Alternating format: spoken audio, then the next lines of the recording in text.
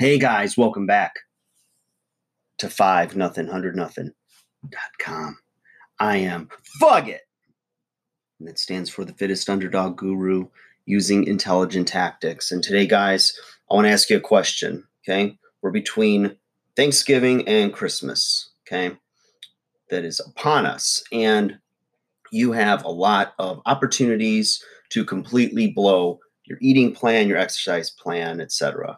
Now, let's say you've got 2 shopping days left and you decide not to go to the gym because you need to go shopping, right? That's understandable. But that's not a reason, that's an excuse not to exercise, okay? Because at the end of the day, your body is your gym.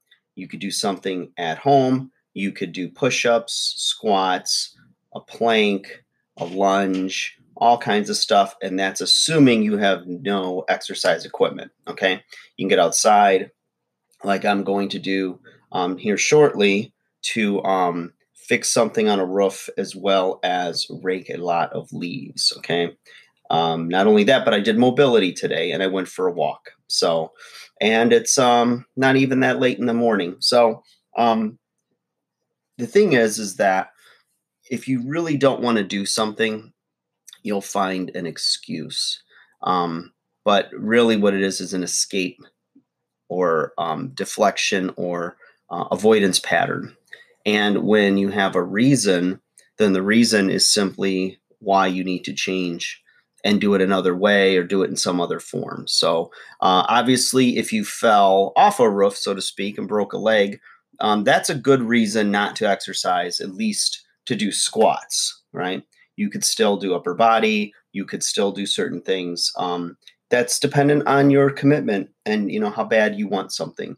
So, I think the first thing is to be honest with ourselves about why we are or are not doing something, why we're either sabotaging or what's getting in the way. And instead of dwelling in that place, it's making some better choices or figuring out, well, I know what I can't do, but let me figure out what I can do, because even the small steps over time are really going to lead you to greater results than you even think possible. But it's a matter of commitment. It's commitment to yourself. It's commitment to a better tomorrow for yourself and for your family.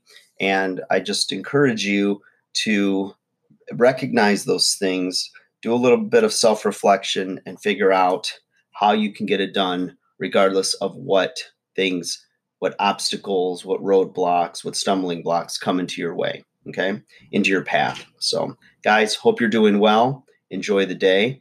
I have this hat on because I like it, one, and two, I'm about to brave the elements. So, thought I'd make this video before I do so and kind of rah-rah myself up as well.